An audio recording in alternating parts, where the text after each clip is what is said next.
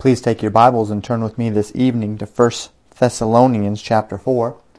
We'll be looking this evening at verses 13 down through the end of the chapter and verse 18.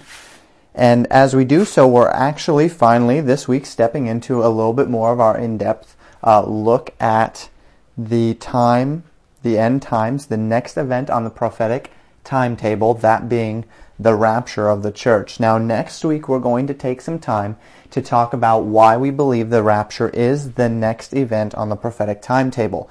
This is not a belief that everyone has. As a matter of fact, there's a great amount of controversy. For those of you that know prophecy and have studied it, there's a great amount of controversy as to what is the next thing to take place on the prophetic timetable. However, we do believe in what we would call a pre-tribulational rapture at Legacy Baptist Church. The term meaning that we believe that the church will be raptured prior to what we call the Great Tribulation, or the 7 years of tribulation, as we have presented the 70th week of Israel, or of Daniel, in Daniel chapter 9, verses 24 through 27. And we talked a little bit about that last time, and I have mentioned that Daniel 9 is really the most important component of our understanding of a pre-tribulational rapture. The reality that the first 483 years of Daniel, of the prophecy given to Daniel, were fulfilled literally and to the national Israel, or to the nation of Israel, should give us a very good indication that the last 7 years are also literal and will be fulfilled, and as God presents it, it is for Daniel's people, the nation of Israel. That is the purpose of the tribulation. That is why God has set it in place, to chasten Israel back to himself. And we've talked about that, and we'll continue to kind of brush these topics. But this week we just want to talk about what the rapture is. And then we will consider the question, as I said, next week, of when it is.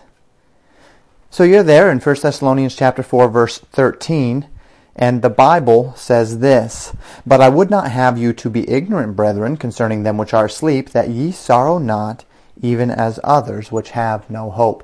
Paul is writing to an assembly of believers that has been under great distress. Acts chapter 17 describes the tremendous animosity toward these believers in Thessalonica from the Jews. So much so that when Paul and Silas had come and had preached the gospel, these Jews ran them out of the city and even chased them to the next city, that being the city of Berea, to stir up trouble among Berea against them.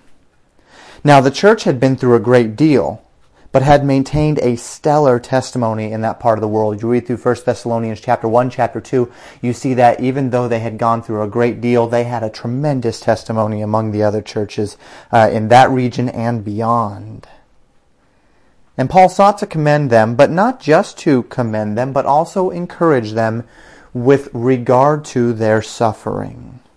So Paul begins in verse 13 by announcing his motives, that they would not be ignorant. He doesn't want them to lack knowledge, is literally what that word ignorant means in the Greek, to lack knowledge concerning God's plan and the fate of those who have gone before. Now, we'll see that in reality, Paul is comforting them in regard to them who sleep, and we'll talk about that, or who are dead is what that means. We'll talk about that too. And we'll talk about Paul's purpose here and why we draw out of that purpose the reality of the rapture of the church. So let's talk first of all about Paul using this term sleep. When Paul states that he is speaking concerning them who sleep, we know that he is speaking specifically concerning those who are dead. We see this example regularly in scriptures, that in the Hebrew language they spoke of those who were dead as being asleep. Now, this does not imply, as some would believe, that their souls lay dormant. We know that the soul, to be absent from the body, is to be present with the Lord. The soul does not remain with the body, but rather goes to be with the Lord, awaiting the time, the rapture, the time of the second what's called the first resurrection, the time when those who have believed on Jesus Christ, or those who are just before God from the Old Testament, will be raised up into resurrected bodies and be with the Lord forever. So they are awaiting their resurrected bodies, but this does not mean that their souls are sleeping in their bodies. All it indicates is that the Hebrew mind fully understood a person's death to be a transition, not an ending. That they knew there would be a resurrection from the dead for all persons, either unto blessing and paradise or unto judgment and damnation. The first resurrection being for blessing, the second resurrection following the millennium, we'll find later, unto judgment. Now, this distinction could be difficult even for a Hebrew to distinguish. And in order to illustrate this point, please turn with me to John chapter 11.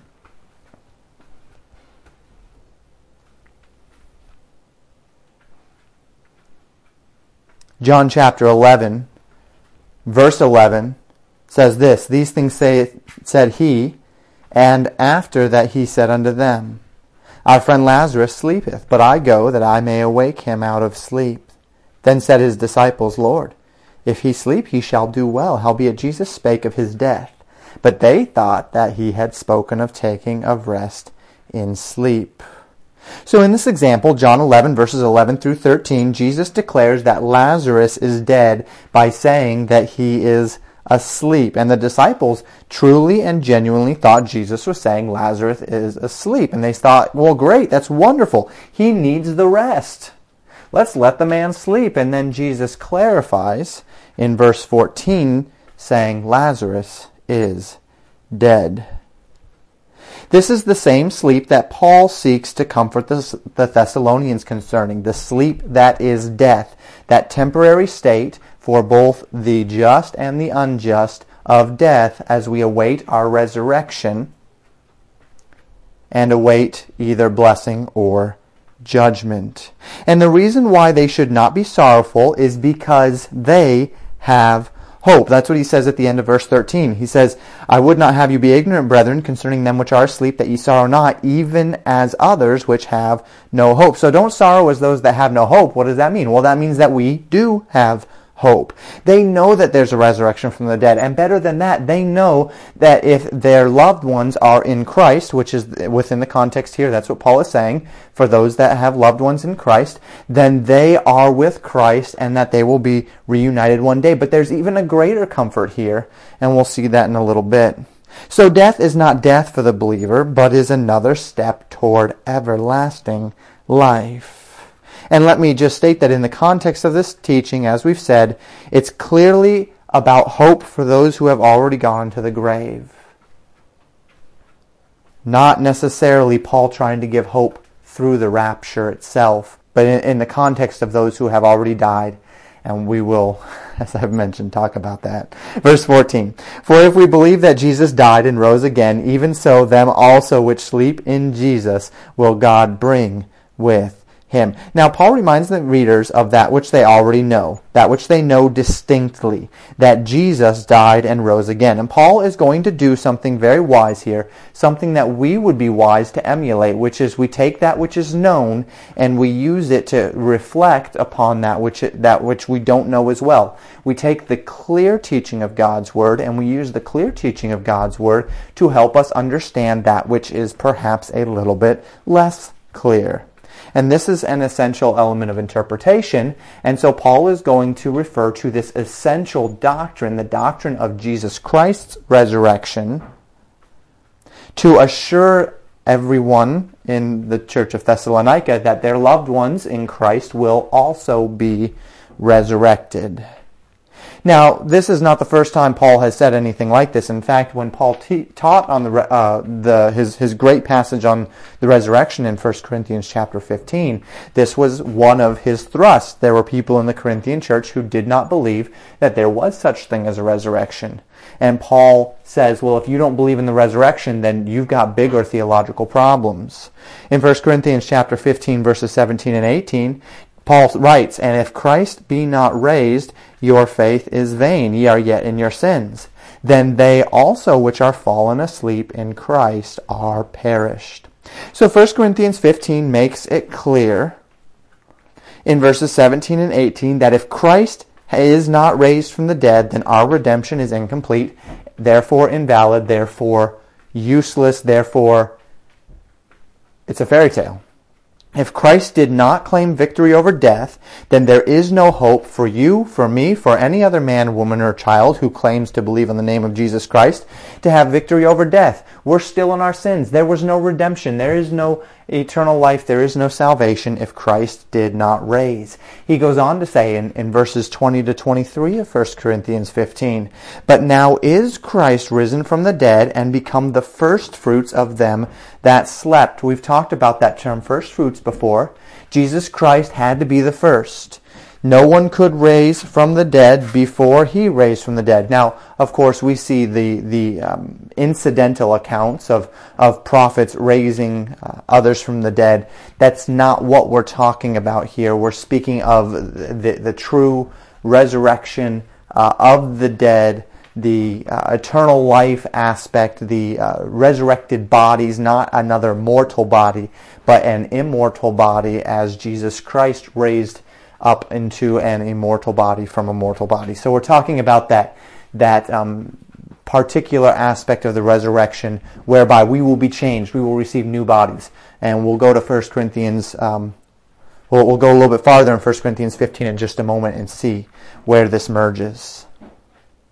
So Paul says that Jesus Christ has become the first fruits of them that slept. He says in verse 21 and following, "For since by man came death, by man came also the resurrection of the dead. For as in Adam all die, even so in Christ shall all be made alive."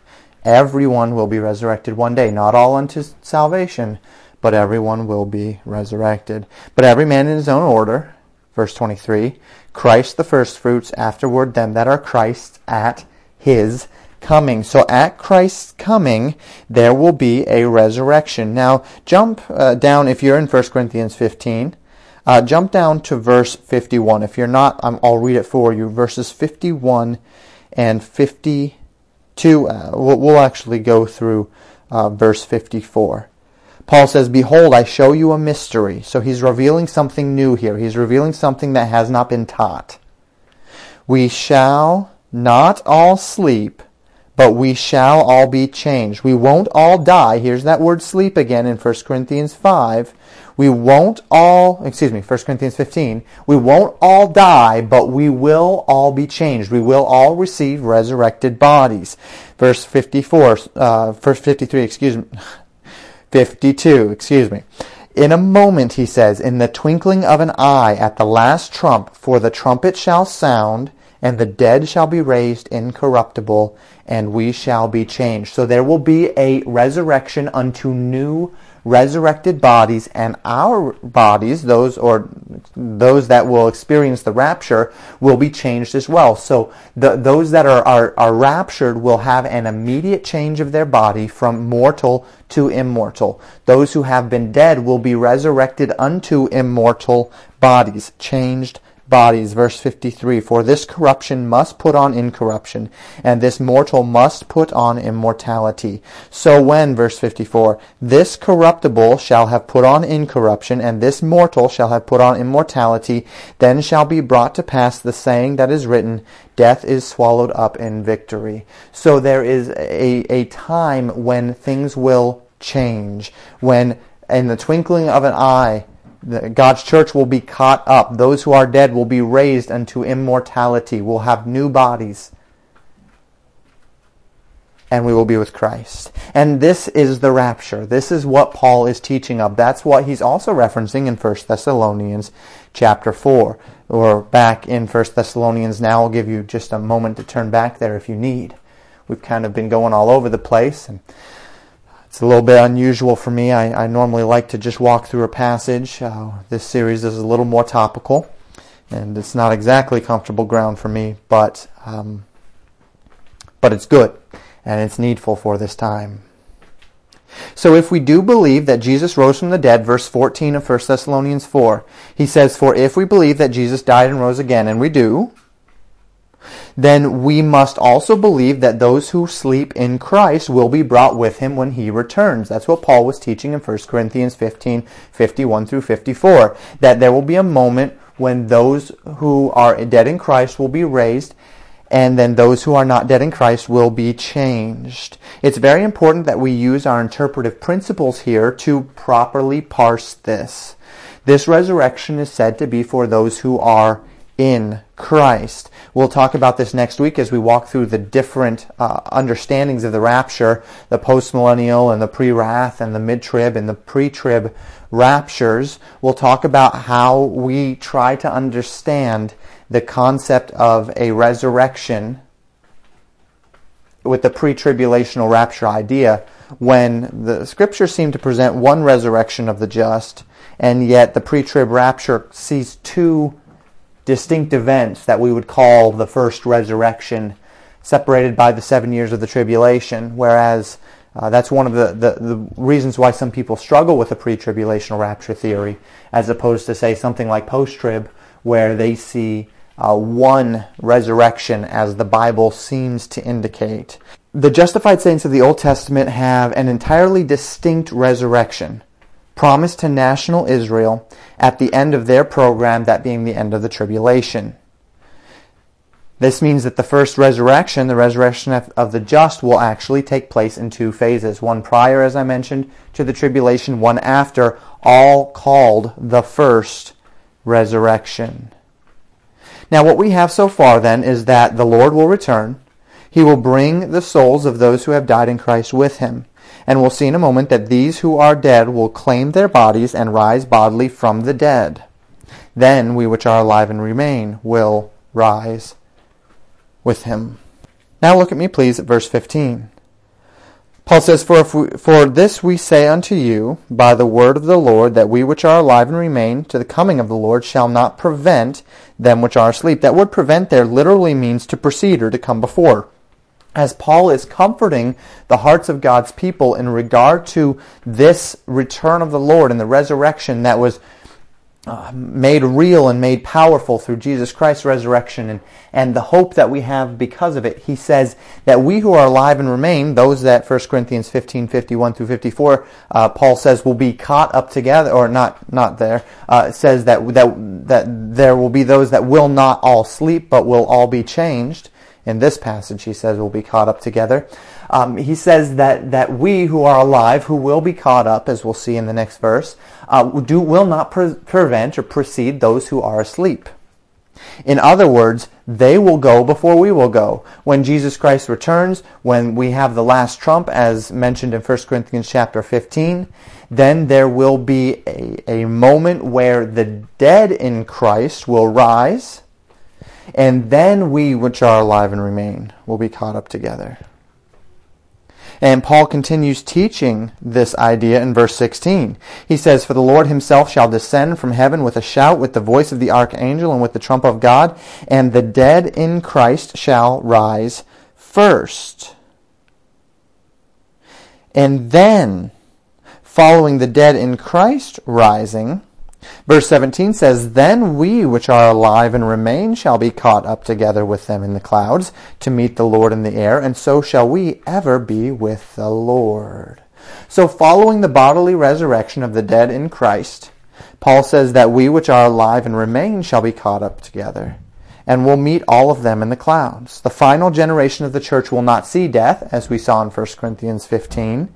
They will be translated from mortality to be clothed in life eternal. Now, the word rapture in the Greek is the word harpazo, which literally means to seize or to pluck up. The Latin word is rapture, from which we get the word rapture, and that's where we talk about it. So yes, it's not in our Bible. However, it's a perfectly valid idea. It's a valid word. It's not a word that we should be afraid to use. So as we've covered it thus far, Jesus Christ will return. The last trump will sound. The dead in Christ shall rise first. They will meet the Lord in the air. They will come down with the Lord. He will not touch the ground at this point. That will come at the end of the 7 years of tribulation. Then we who are in the church, who are alive and remain, will be caught up together to meet them in the clouds. and so shall we ever be with the Lord. Now, verse 18 gives us our the wherefore, the conclusion, this is what Paul is trying to tell us moment. And he says this: comfort one another with these words. This brings us back to the question, what was it about their understanding of the end times events that was causing them such concern? See, Paul began this by saying he didn't want them to be ignorant. He didn't want them to be as those that had no hope. They were sorrowing as those who were not believers at something. Now, presumably, their sorrow was rooted in the fact that the dead in Christ would somehow miss the events surrounding the rapture. Right? It couldn't have been about their sorrow, because Paul's whole exhortation is about them which are asleep in Christ. So why would they be sad about those that are asleep in Christ? After all, they're already with the Lord. After all, they're going to be with the Lord forever. Paul's already taught this. What's their sorrow about? Well, it seems as though their sorrow is about the fact that the dead in Christ will miss this day. They thought that those events were perhaps designated exclusively for the church as it was there on the earth at Christ's return. Paul's words are to assure them that all who are in Christ, whether dead or alive, will take part in the blessedness of that day, will in fact have a part in that resurrection. And in fact, the dead in Christ, not only will they be there, but they will come even before those that are alive and remain. And this is the comfort that they sought.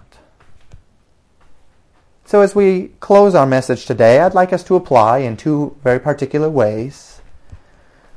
Understanding is good. Application is needful, however. We read the Bible not just so that we can know what the Bible has to say, but so that we can apply it to our hearts. And the questions are these. Number one, will you be among those that are raptured at Christ's appearing? The Scriptures tell us very clearly that this first resurrection, that the rapture of the church and the resurrection of those who are alive and remain are specifically, or is specifically for those who are in Christ. Well, what does it mean to be in Christ? To be in Christ means you have accepted Jesus Christ as your personal Savior. It's not the same as being a good person, or as going to church, or as being baptized, or even believing that Jesus exists, or that believing that Jesus is God, or that He even died on the cross.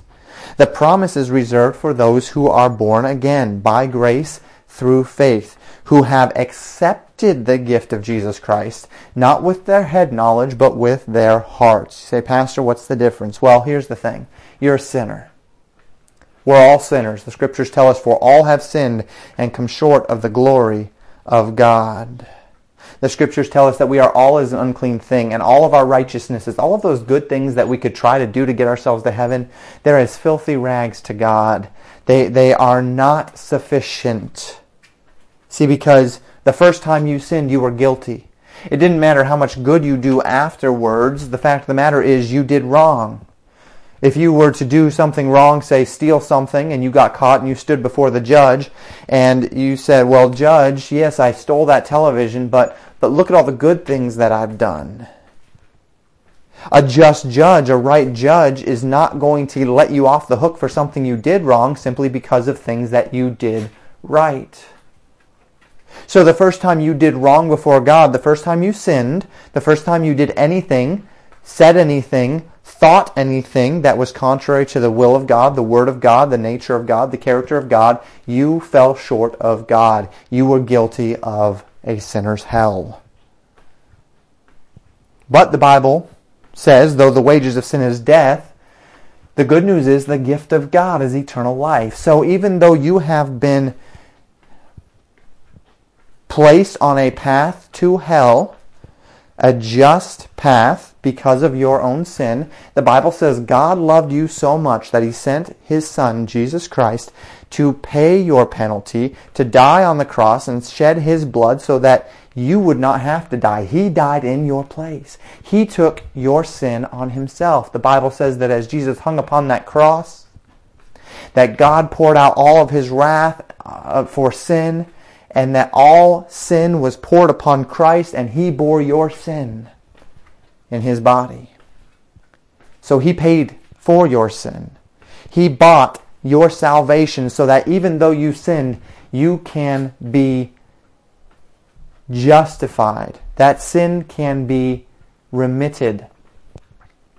And you can have a relationship with the Lord. Now, just like any gift, it's a two-way transaction.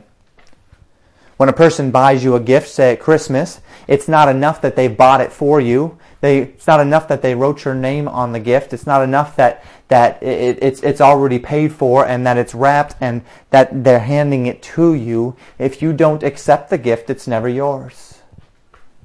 If someone in this room were to come up to me and say, "Hey, Pastor, I have a surplus of chickens that I got, and I'd like to give you a couple of chickens that you can cook up." And I say, "Well, that's very nice of you. Thank you for the gift. I don't want it." Well, then it's not mine, is it? Or if I said, "Well, that's very nice. Thank you for the gift. I accept it," but then I never take it from them and it sits in their car for the next 10 weeks until it's all stinky and nasty and they have to throw it away, well, then I never accepted the gift, did I? I accepted it in word, but I didn't accept it in deed. See, we can try to do that, but it doesn't work with salvation. We can tell God, "I don't want your salvation," and of course it's not ours. Or we can even say, "Well, God, thank you for your salvation. That's wonderful. I'm glad for my salvation." But if you don't accept it, if you don't actually believe and accept that gift for yourself, then it's not yours. So the question is not whether or not you know Jesus Christ died on the cross or whether or not you know that Jesus saves you, but whether you have accepted the gift for yourself. If you have never done that this evening, then you are not a part of this promise of the rapture. If you were to die right now, you would not be one of those in Christ who would meet the Lord in the air. If Jesus were to come right now, you would not be one who would be taken in the twinkling of an eye at the last trump. That would not be you. On the contrary, you would be one who would lie in the grave, your body. Your soul would be in a place called hell, awaiting a time of judgment after a 1,000-year reign of Christ. When you will experience a resurrection, your physical body will be changed. You will stand before the Lord in a place that is called the Great White Throne of Judgment. And as you stand there before the Lord, you will hear the words "guilty" out of God's mouth, and He will cast you into the lake of fire where you will be separated from God forever in a place of torment. If you have never accepted Jesus Christ as your Savior, I encourage you, make this moment that moment. Accept the gift that has already been purchased for you. So first, will you be among those raptured? Those of you that will, those of you who are believers, those of you who have accepted Christ as your Savior. I have a question for you. Are you ready for the rapture? Paul said in 1 Corinthians 15 that this will happen in a moment, in the twinkling of an eye. And we who are pre-tribulational rapture believers believe that the rapture is what we call imminent. In other words, it could happen at any moment. If it happened at this moment, would you be ready to stand before God? Have your actions as a believer this week been indicative of a servant of the Most High God? Or do you have all of those pet sins and somehow in the back of your mind you're saying, "Well, I'll get rid of them one day. Well, I'll get serious about God one day. Well, I'll start to evangelize my neighbors tomorrow." What if there is no tomorrow? What if you're raptured tonight and you stand before God and you have to tell God that you didn't tell your brother or your sister or your neighbor about Christ because you just didn't believe He'd come? And there will be tears as you realize the time you wasted and the things you didn't do that you could have done and should have done. Are you ready if Jesus were to come right now? Do you eagerly await the day that you can finally be with your Lord and rejoice with Him? Are you excited like a child who spends all day making something for Daddy only to have Daddy come home so that you can say, "Daddy, look what I made for you. Look how I've been spending my time." Will you stand before God one day and say, "God, look what I've got for you"? Or will you stand there empty-handed and say, "Well, God, I'm saved. But I don't have much more to offer you than me. I didn't serve you. I wasted my time. Yeah, I went to church on Sunday. That's good. But the rest of the week, No one would ever know it. May I encourage you, if you're a believer in this room, Christ is coming. As we look at the world around us, He's probably coming very soon. When the Lord returns, will He find you doing? Or will you be one who has nothing to give their Lord on the day of His return? May God help us to be men and women who are determined to be ready for Christ's return. Let's pray together.